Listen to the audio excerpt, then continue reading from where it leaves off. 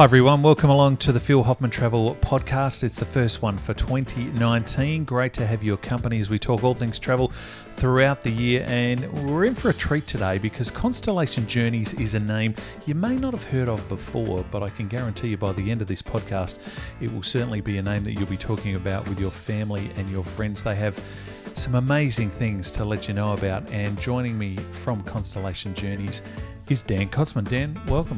Thanks, Lee. It's nice to be with you. It's great to have you here. Before we get into some of the journeys that you take, and you take us around the world on these trips of a lifetime, can you tell us about Constellation Journeys?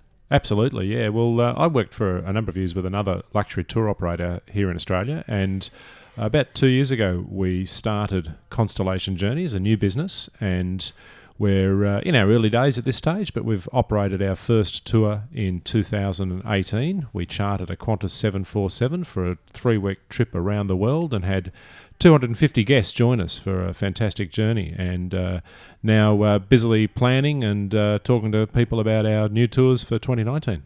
Now, people have just, if they're listening to this in the car, they've just pulled off the road. You charter a 747. How does that work? Yeah, well, that's right. It is a little bit unusual. We deal with Qantas, and of course, takes quite a bit of time and effort to plan these sorts of things. But we've got a good relationship with the airline, and Qantas, when they can, make these aeroplanes available for our charter. And we take the aeroplane for 3 weeks, and it comes to us ready to go with all of the crew and captains and the fuel and the food and all of those other things that we need to travel around the world.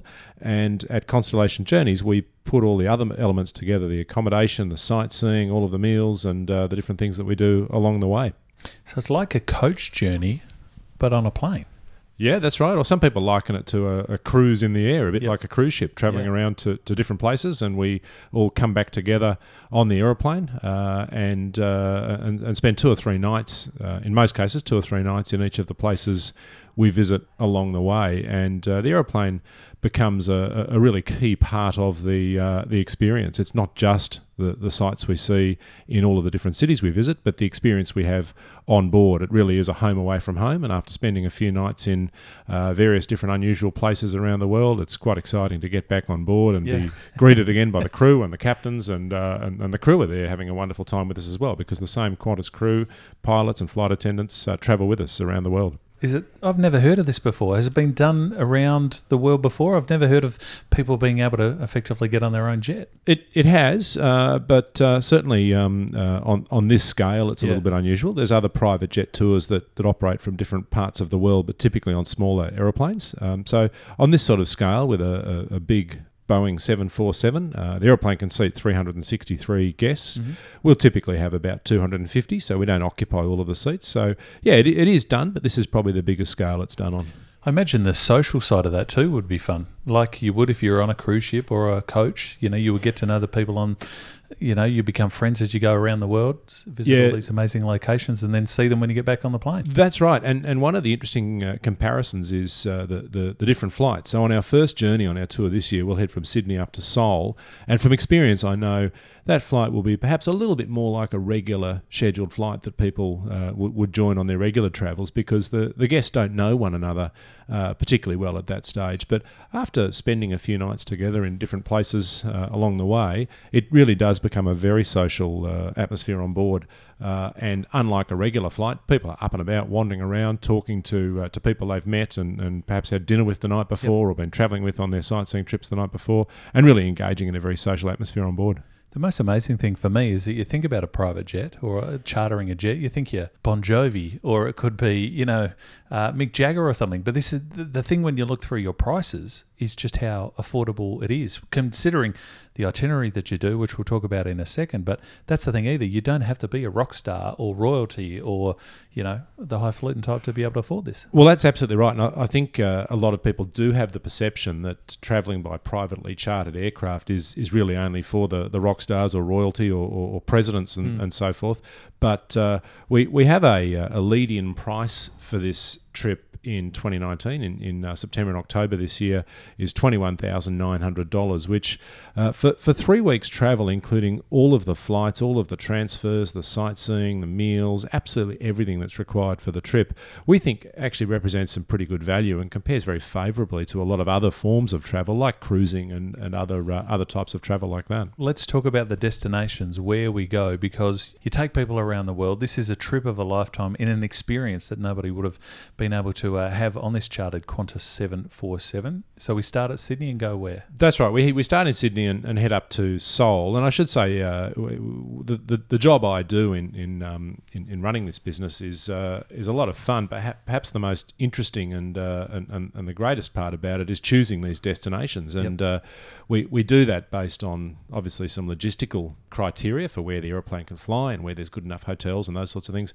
But we also try to include places that are a little bit unusual, perhaps a bit off the beaten path, and places that we can combine in such a way that having the access to this privately chartered aircraft makes them easy to put together where otherwise they may not be. So, first stop is Seoul in South Korea. We spend 3 nights there, and a city that is a real blend of ancient tradition. Taekwondo was invented there or developed there, and we give our guests the chance to experience this sort of ancient martial art if they wish. Buddhism is an important part of the daily life of many South Koreans, and so there's that traditional way of life in South Korea, but also a blend with a really modern, dynamic, cutting-edge technological city with big industry and high tech being a big part of it. It's also, of course, right at the crossroads of a fairly important geopolitical situation at the moment on the border there with North Korea, and we'll take guests up there to spend a bit of time looking across the border if they wish. Just peek over the fence. Exactly. Go and wave to Kim Jong Un. Is it a place on the radar for people, Seoul? I mean, as you say, it's new and old. It'd be fascinating to visit. Yeah, absolutely, and fantastic food, and the dining is wonderful there, and great hotels, and we always like on this type of trip. We visit some weird and wonderful places sometimes, but we always like to make sure that the first stop is somewhere where we can really impress people. We have a fantastic welcome dinner, a big gala event there to welcome people to Seoul and to welcome to the tour as well. So we start in Seoul and then we move on to Jerusalem. That's right. Yeah. So it's worth pointing out that all of our flights on this journey during the day, so they range in duration from just a couple of hours when we're travelling between Malta and Barcelona through to about 10 or 11 hours on some of the longer sectors, but all during the day, which makes for very comfortable travel. So from Seoul we head on to we fly to Tel Aviv, and then it's a short drive into Jerusalem itself, and 3 nights there, and of course a really critical or important part of the history of religion, 3 religions founded in this part of the world, and a place that I think sometimes people have some perceptions of or concerns about safety and security, but on my visits here I've felt very, very safe. And 3 nights there in Jerusalem, we do some walking tours around the old city itself, take people into Bethlehem if they wish, and there's a whole range of options that we offer in each of the cities we visit. We call them a la carte options, so the guests can choose to tailor their sightseeing to whatever experience they wish, and all of these are included in the tour price. When you talk about history, I mean, there's none more than Jerusalem, is there? And that's what I guess people want to experience too.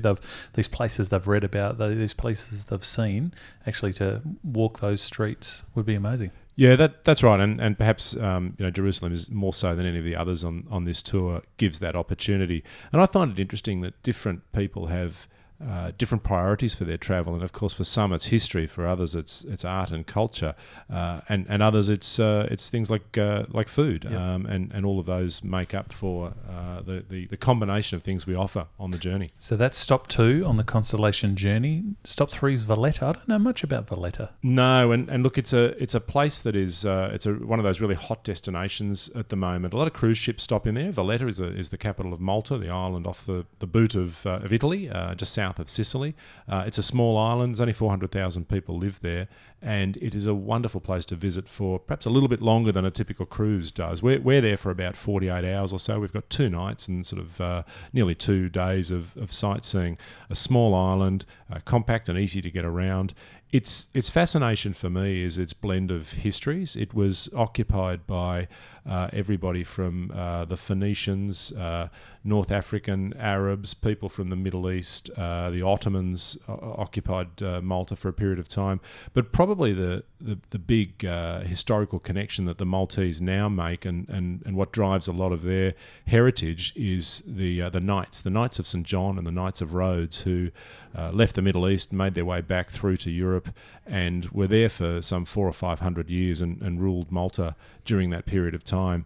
And much of the architecture and the history that the Maltese are connected to now comes from that history of the Knights. See, I needed to pay more attention in history at school. I'm this generation now where I see it on Game of Thrones. It's that kind of atmosphere, that kind of architecture. It really is. It's walled citadels and numerous fortresses set up on high, overlooking the harbour. And again, a little bit like Seoul in some ways. There's this incredible blend of ancient history and the modern world. I was there recently and taking a little cruise around part of the harbour, and in the foreground is a $500 million super yacht, and directly behind it is a sort of a 700-800-year-old fortress up on the hilltop. It really is quite incredible. Those parallels are amazing, aren't they? So from Malta we go off to Barcelona, from one I guess not so well known to one that people know and love. I mean, this, when you talk about hot destinations, people love Barcelona. They do indeed, and again, a pretty short flight. It's only 2 hours up to Barcelona, so we've got some time in the morning in Valletta, up to Barcelona, and then we start our sightseeing right away when we get there. And for me, Barcelona really represents two things. One is the most incredible architecture, driven largely by Gaudi, and also the food and wine. And it really is a mecca for gourmets. The whole concept of tapas and the wonderful wines they have there, a really fantastic place to visit.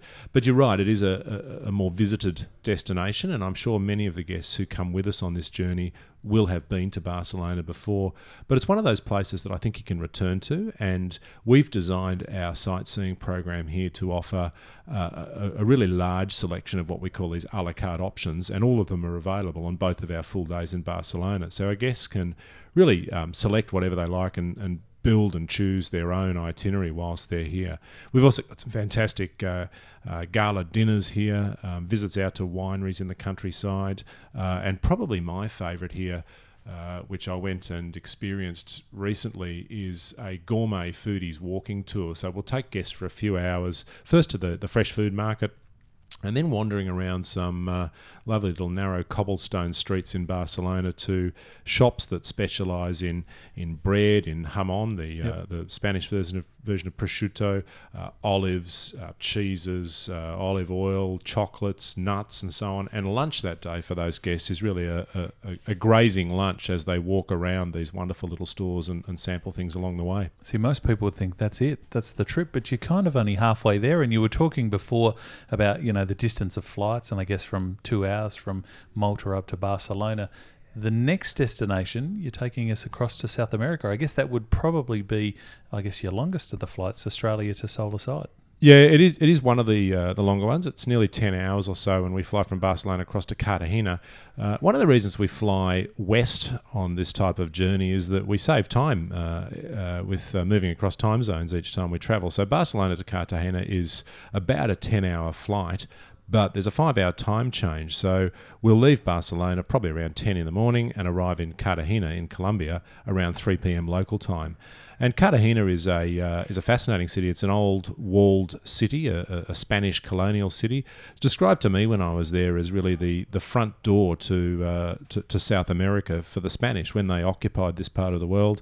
Cartagena was where they operated a huge port and pulled a lot of the wealth and the treasures out of South America to take them back to Europe. And it's a little like Havana in some ways for people who've been there, but the maintenance of the buildings and the upkeep is a little better. Wonderful coloured old Spanish colonial homes, cobblestone streets, but also a modern city just adjacent to the old town. Again, lots of options here for people. They can enjoy tastings of rum and coffee. There's visits out to an archipelago of islands just an hour or so from Cartagena. about time in the trip where people might be feeling like having a bit of a rest, so they can spend a few hours out there enjoying the sun and sand on the beach. And some wonderful hotels here too. The Sofitel Cartagena is where our business class guests will stay, and it's an old hotel built into the original walls of the fortified city of Cartagena. Beautiful. And the South American journey continues there, because then you're off to Cusco. Correct, yes. We fly first down to Lima in Peru. The Qantas 747 is too big to operate up to Cusco, up in the mountains. So we changed planes. We've chartered some A320 aircraft, smaller aircraft, to fly up to Cusco. We have 3 nights in Cusco and 2 full days of sightseeing. Of course, one of those days of sightseeing is down to Machu Picchu, the lost city of the Incas, and really is at the top of the list for many travellers to go and see this incredible site. It's a full day journey. We take a train down to Machu Picchu and then explore around there for a few hours before heading back to Cusco. And Cusco itself is an absolute treasure. It's probably my favourite city in South America. It's a small city. It's at altitude, about 3,200 metres, and has a beautiful old town square with cathedrals and so on. And our other full day in this part of the world is spent going up into what's called the Sacred Valley of the Incas, and a range of options again for people. There's some wonderful shopping to be had, and some of the old temples and so on around that area as well, and fantastic scenery. Can you talk to us about Machu Picchu? I mean, it's on the the 7 wonders of the world list. It's one of those places, I imagine, where when you get there, a bit like, I guess, the pyramid, you'd literally pinch yourself. You'd almost have to stop and just take breath and say, I'm actually here. All these things I've seen on photos and in videos, it's within reach. Yeah, absolutely. And it really is quite breathtaking. I've had the opportunity to go there on a number of occasions, and each time I walk around the corner from the entry area where you can't actually see any of the site when you come in, and then you walk around this corner and up onto a step where all of a sudden the whole site is presented in front of you. And every time I've seen it, it really does take your breath away. It's the history, the almost unbelievable way this place was constructed such a long time ago in such a remote and inaccessible mountaintop, but also frankly, even aside from the archaeological ruins that are there, the natural scenery is quite breathtaking and stunning. You're high up atop the mountains, and the views are just incredible. So I'm looking forward to going back there again. It's a couple of years since I've been there now, but every time it takes my breath away. And then from there to another site, I guess, in a similar vein, and as we found out when we spoke on the radio, a place that Phil Hoffman hasn't been to, which is remarkable because there's not many, but Easter Island. And you think of that, again, natural beauty and, I guess, man-made wonder. It really is, and it's an incredibly remote place. I think they say it's the most remote inhabited place anywhere in the world. It's about a 5.5 or 6 hour flight from Lima, again a daytime flight, and we just spend one night at Easter Island. It's a very small island. Most of our guests are really there to see these Moai statues, these incredible monolithic pieces of stone that have been erected in various places around the island. There is still much mystery around how and why they were constructed and what their purpose is, and how they were placed where they are. But we go and visit the island and see the statues, see the quarry where some of them are manufactured, and take in some of the sites there as well. And we do it in a reasonably quick period of time. We're there about 24 hours or so. The accommodation there is comfortable without being particularly opulent, but a 24-hour stop is very pleasant. And then it's about an 11.5, 12-hour flight home to Australia, and really a bit of a party on board as people are sharing names and addresses and saying farewell to friends they've met over a period of a few weeks. So 8 incredible destinations around the world on this journey on the Qantas 747, which is chartered by Constellation Journeys. Before we wrap it up, in terms of on board, I read, you've got a doctor on it. Literally everything is sort of set out for you on this trip, isn't it? Yeah, it really is. Everything's pretty well thought through. We include everything our guests need to enjoy the holiday, and as I said earlier, all the meals and accommodation, sightseeing, transfers, taxes, tipping. We even include travel insurance for guests on board this trip. We'll have a team of about 20 or so staff from Constellation Journeys, and we're there to look after all of the arrangements for guests, and in particular looking after their luggage. So that's something that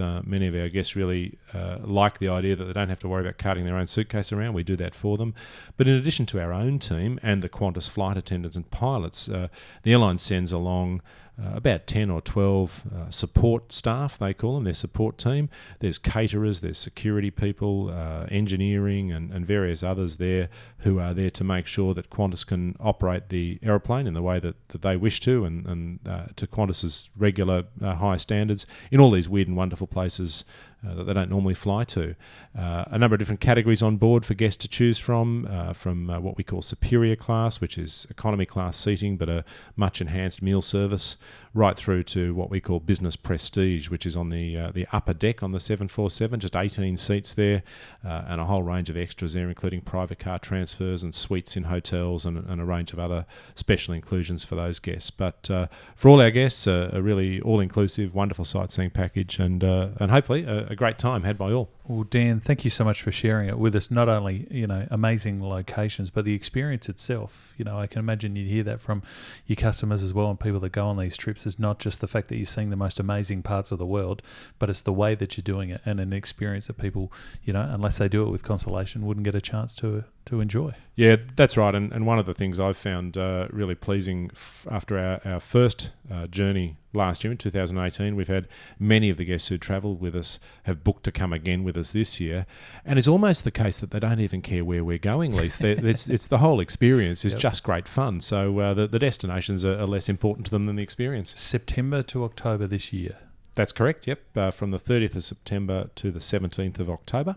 Okay. And we've got, we're a little over halfway booked at the moment, and it's a busy time for us as we've come into the new year with lots of people booking to join us this year. And as we say, from $21,900, you think about it, it's the best part of 3 weeks. It's, these amazing locations right around the world, everything included, as Dan mentioned, on this chartered Qantas 747. Ask about Constellation Journeys at Phil Hoffman Travel. You can find out more online, of course, pht.com.au, the social media channels as well. Hey, Dan, thanks so much for being part of the podcast, and all the best with Constellation. Enjoy your trip. Thanks very much.